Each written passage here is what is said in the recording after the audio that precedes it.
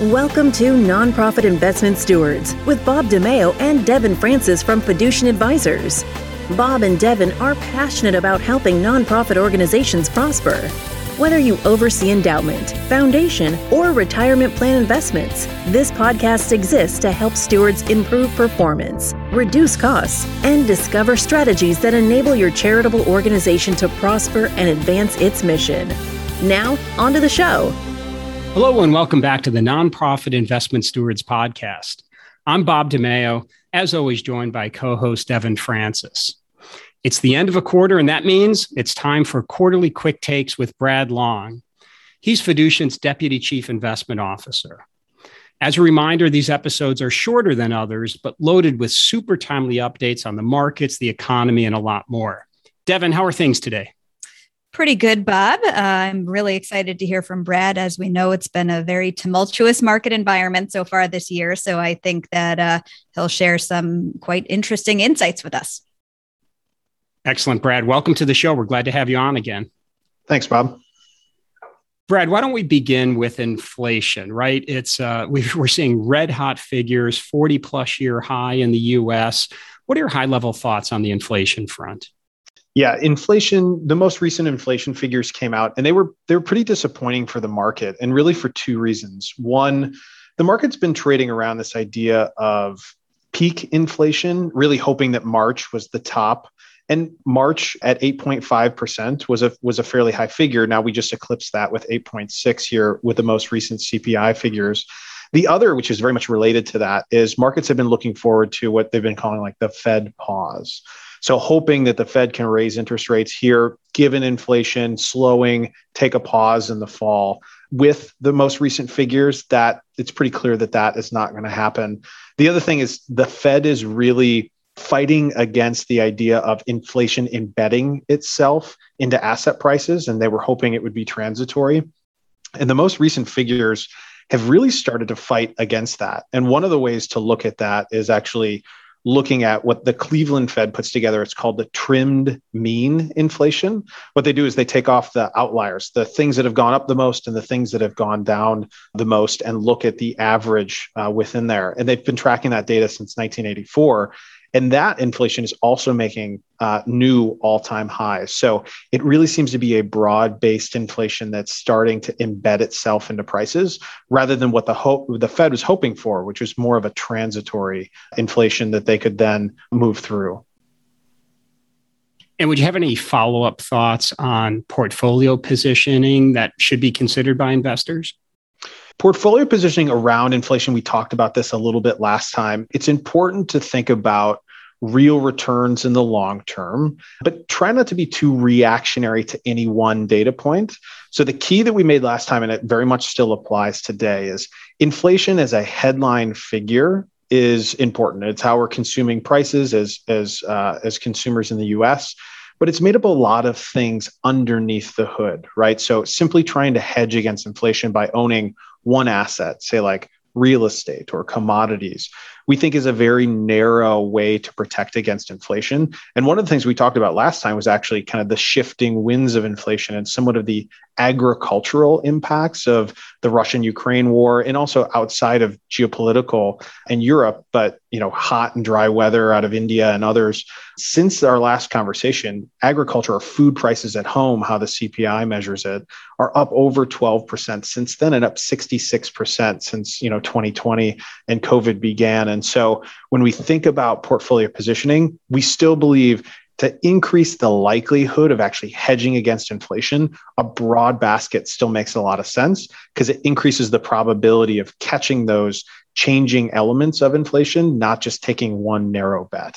That's helpful, Brad. So let's talk a little bit about the Fed. And you alluded to this a bit earlier, but the Fed's always played an important role, but that role now seems a bit outsized. It seems like the Fed twitches and the markets react. Why do you think that is?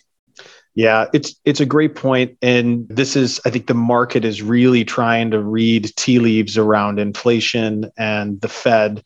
And we talked a bit about this last time, but it's pretty clear to us that markets are somewhat addicted to accommodative monetary policy. So it started with Ben Bernanke and the global financial crisis with cheap money and quantitative easing, but really accelerated during COVID, and the G7 economies added over $8 trillion to their balance sheets through quantitative easing.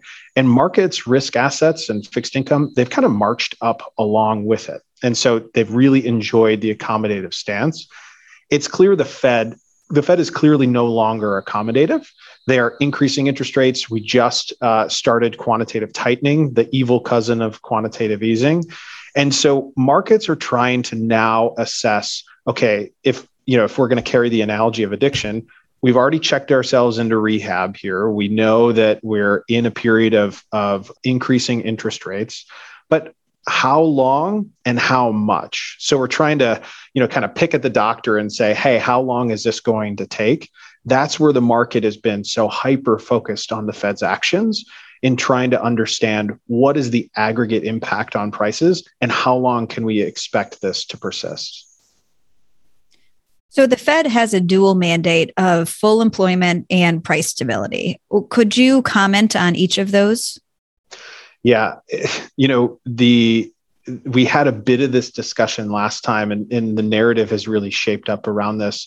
So yes, they have a full employment and price stability mandate. We also mentioned last time, and that still remains the case, though it's certainly fallen in the list of priorities. We would say that there's an implicit third, which is largely keep the markets happy. Well, if you think about the Fed's role in the global economy and for citizens here in the US, inflation is a key priority. Because if we have inflation that's at recent levels, say almost 9%, wages really can't keep up with that. And so if inflation was to persist at this level, then real wages over time, you're just going to be, in theory, losing a little money every year. And that's obviously not what the Fed wants for the economy or for the consumer. And so inflation has become priority number one. Well, their hope is that by slowing the economy, they can reduce inflation, but keep positive economic growth. So that would be the soft landing. And with our three priorities, as I would call them, full employment, price stability, and keeping the markets happy, the third is what they would be sacrificing there, right? They're saying, hey, we'll slow the economy, but not to a stalling speed. We'll get inflation under control, and the collateral damage will be kind of markets in the short term. And they're fine accepting that. What the recent conversation in markets has been, and especially in May and with the recent CPI repricing, is the question is, okay, with inflation being priority number one, is it not just markets that will be the collateral damage, but will it also be the economy? Meaning, will the Fed have to hike the economy into a recession in order to tame inflation? And so with those three mandates in mind, again, two explicit and one implicit, the pecking order is coming more clear. And the Fed has certainly deprioritized the market, but it might actually have to work against the economy in order to get inflation under control. And so there is that shifting interplay between those three.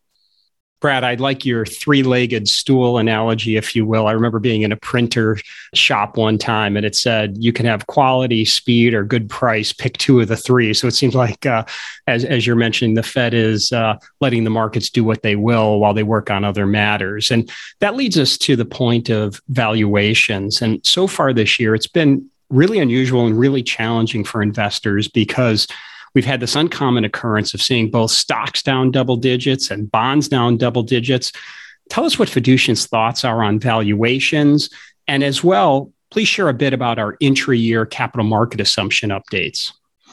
Yeah, so Bob, you're right on the valuation side, right? As prices come down, all else equal, our outlook is going to be better. It's valuation based. And so, if we can buy $1 for 75 cents or 50 cents, right, that's going to only be beneficial in the long term. And so as prices have retreated really across many global assets, that's within fixed income, that's within global equities, our outlook has subsequently changed, especially on the fixed income side. If you think about where we entered the year, we had an extremely low outlook on fixed income. I mean, we even wrote a research paper talking about, it was entitled Fixed Income Complacency, in which, we were saying, look, there's low opportunity and high risk. What are the things that we can do to potentially modify allocations with that set of circumstances in mind? But As interest rates have changed and the fixed income market has changed, so is the outlook. If you think about our fixed income outlook, it's actually doubled since the end of the year. Now that's doubling off of a very low base. We had about a 1.7% 10-year return on fixed income when we entered 2021. And we're saying, hey, this is going to be a really hard asset to continue to own over the next 10 years. Now we're looking at almost 3.5, and depending on what market opportunities are presenting themselves and if fixed income yields continue to rise, that could continue to rise as well. So valuation in fixed income has moved markedly in a good direction. Now on the equity side, there's no question things have gotten cheaper, and earnings have still remained fairly robust. Q1 earnings are done. Around 80% of companies beat on earnings, which is good. The incremental, though, is the earnings outlook still looks a little too rosy. It hasn't adjusted to recent market conditions, and expectations remain high. So when we think of the opportunity within equities, yes, there's no question that incrementally it has gotten better from the beginning of the year. But usually in periods of stress, periods of market drawdowns, you don't just drop down to the average and then bounce right off of it. And today, when we're looking at, say, like the forward PE metrics on a 10-year basis, we're just below average. So it's not like we've moved into this extraordinarily cheap environment. But yes, things have definitely incrementally gotten better. So we've seen a significant rotation from kind of transformational growth stocks to companies with current earnings. What do you think the driving force is behind this change in sentiment? Yeah, I mean, the Fed, kind of not to make everything about the Fed, but coming back to the idea of what the Fed is doing in the real economy. As they're increasing interest rates, that increased the cost of doing business. And if we just rewind the clock a few years ago, inflation is low, the cost of doing business, meaning debt, is low. Investors were pricing and prioritizing growth. If the economy is growing at a modest pace, you want to be investing in businesses that are going to outgrow the economy and use that as a way to return good investment returns to investors. And so investors were willing to pay up for future growth. But because things were so cheap, meaning the cost of money was so cheap, businesses could have very little or no earnings, but they could fund their businesses with very cheap costs of capital. And so they had a long runway to be able to do that. And they could kind of spend over time. And that's kind of the venture capital model, right? You promise for very high growth, but in day one or year one, you might not even have earnings at the end of the day. Now, as the cost of capital, as the Fed has increased interest rates, that has changed that equation marketably. And investors are saying, you know what, I would rather take earnings today and more modest growth in the future than no earnings today and a promise for growth in the future, because that runway is so much more narrow, given the cost of doing business is so much higher. So that has absolutely been a kind of a wind shift for investors. And the easy expression of that is growth versus value. But it's come up in a lot of different ways in venture capital and growth equity on the private side. You can see it in the debt markets as well, across high yield or other lower quality businesses with less strong balance sheets. So that has been a very marketable change, and it's really been driven bottom up from the Fed. Thanks, Brad. So let's just follow and finish with a few grab bag questions, we'll call them. I'm looking at unemployment claims that are near 50-year lows. So employment is very robust. Yet consumer sentiment, if you look at the Michigan survey, is at an all-time low. Usually people feel really good when jobs are so strong. What's your take on this? Yeah, it's a great question, Bob. I would say consumer sentiment is one of those things where measuring emotions in the market is pretty difficult to do. And the Michigan Index has others. You can look at flows data as another version of sentiment. It's not a precise measure, but it's pretty clear investors are fairly gloomy. Part of that is likely, obviously, market action and activity. More investors, more citizens, individuals today are investors in the market than have ever been before.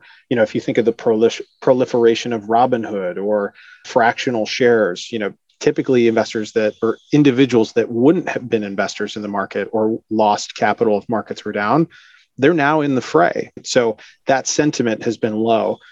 Trying to unpack kind of where we are as a society around exiting COVID and mental health, right? I'm sure that there's some component there, but the dichotomy of wages and kind of wage growth and unemployment being all very robust and sentiment being extremely low is a pretty rare divergence. And I do think, not again, bringing it back to the Fed, this is probably where the Fed is going to be most targeted. They're willing to take lower sentiment market returns that are down, but they do actually want to slow wage growth. They want to slow employment and labor because that is one of the underlying fundamental drivers of inflation. And so my guess is, and again, this is, we don't have a magic or a crystal ball on this, is that if the Fed is successful in doing that, then wages and labor and unemployment will likely follow sentiment and can slow into the future. So one of the things that we haven't touched upon, but obviously is weighing heavily on the markets, is the war in Eastern Europe and growing sanctions against Russia. Can you talk a bit about the impact, not only on Europe, but also beyond European borders? Yeah, the impact on Europe is pretty acute. Since our last conversation, sanctions have only continued to grow. The EU has really stepped up at its own cost to continue to sanction Russia's actions, and doing so through less purchases of natural resources. That has a really direct impact on inflation and inflation pressures in Europe, slowing economies there. Germany has been particularly impacted, which we talked about a bit before. But maybe since we've been talking about low consumer sentiment, we can flip the script a little bit and say what has been good out of the horrible actions that Russia has taken in Europe. And frankly, it goes back over to Asia with China. So China has had similar conversations around sovereignty with Taiwan that Russia has had with the Ukraine. Russia's actions and the world's response has probably done more to protect Taiwan and its sovereignty than anything else done in the past. And it's really united NATO. It's united the proverbial West. And if we were to just simply replace Russia for China and Ukraine for Taiwan and apply the exact same sanctions from the EU and the US and Japan, China is a much, much more material global player in the economy and goods that are sold and shipped. And so, we wouldn't be considering recession. We would probably be guaranteed a recession in those. And I know we don't use the word guarantee lightly, and we certainly wouldn't know, but it'd be far more probable that we would have some negative outcomes on that end. So the good maybe out of the silver lining from that is that, perhaps it's dissuaded other countries from taking similar actions. That's super helpful, Brad. Thank you. One final question. We like to ask this on each of our quarterly quick takes. What aren't investors talking about or thinking about that perhaps they should be? Oh, man, with the number of phone calls we've been getting, there's not a lot that people aren't thinking about. But, we did briefly mention last time the International Longshore Warehouse Union, the ILWU. Their negotiation deadline is July 1st. They have not come to a decision. There's been some disagreements around automation at ports, which unions are, that union is broadly against. So the last thing officials really want is when you've got a red hot inflation number, you get the largest longshore union strike in the nation. So that remains outstanding. The two other things we'd continue to point out there, we mentioned quantitative tightening last time. It feels like the market is underestimating the influence of lower liquidity in fixed income and the potential risks that can provide. And then lastly would be around earnings. Earnings expectation by analysts for the calendar year of 2022 are still pretty rosy. If you look at the back half of the year, expectations are still in the 9 or 10% range for earnings growth, even though when we completed the first quarter, we've had just over 9% growth. So full meeting expectations for the remainder of the year might be challenging. And that's something that is likely going to have incremental headline impacts as we progress through the next coming quarters. Thanks so much for joining us today, Brad, and for your expertise and your insight. If listeners want to obtain more information, there is a ton on our website, Fiducient.com. If you look at the Insights tab, you'll be able to access white papers, our blog, and other episodes of this podcast. Brad, thanks so much. Great having you on the show. Thanks, Bob. So I also want to mention that most of our new business for endowment investment consulting comes by way of requests for proposals from a nonprofit, could be a hospital, university, or another charitable organization. With all the market volatility that Brad referenced and all the uncertainty out there, RFP activity has been spiking. To that point, listeners can always feel free to reach out to me or Devin via the email on the show notes or through LinkedIn. So to all you good stewards, thanks for investing time to help your nonprofits prosper. We'll connect with you soon on the next episode. Thank you for listening to the Nonprofit Investment Stewards Podcast. Click the subscribe button below to be notified of new episodes and visit fiducientadvisors.com for more information. The information covered and posted represents the views and opinions of the guest and does not necessarily represent the views or opinions of Fiducient Advisors. Content is made available for informational and educational purposes only and does not represent a specific recommendation. Always seek the advice of qualified professionals familiar with your unique circumstances.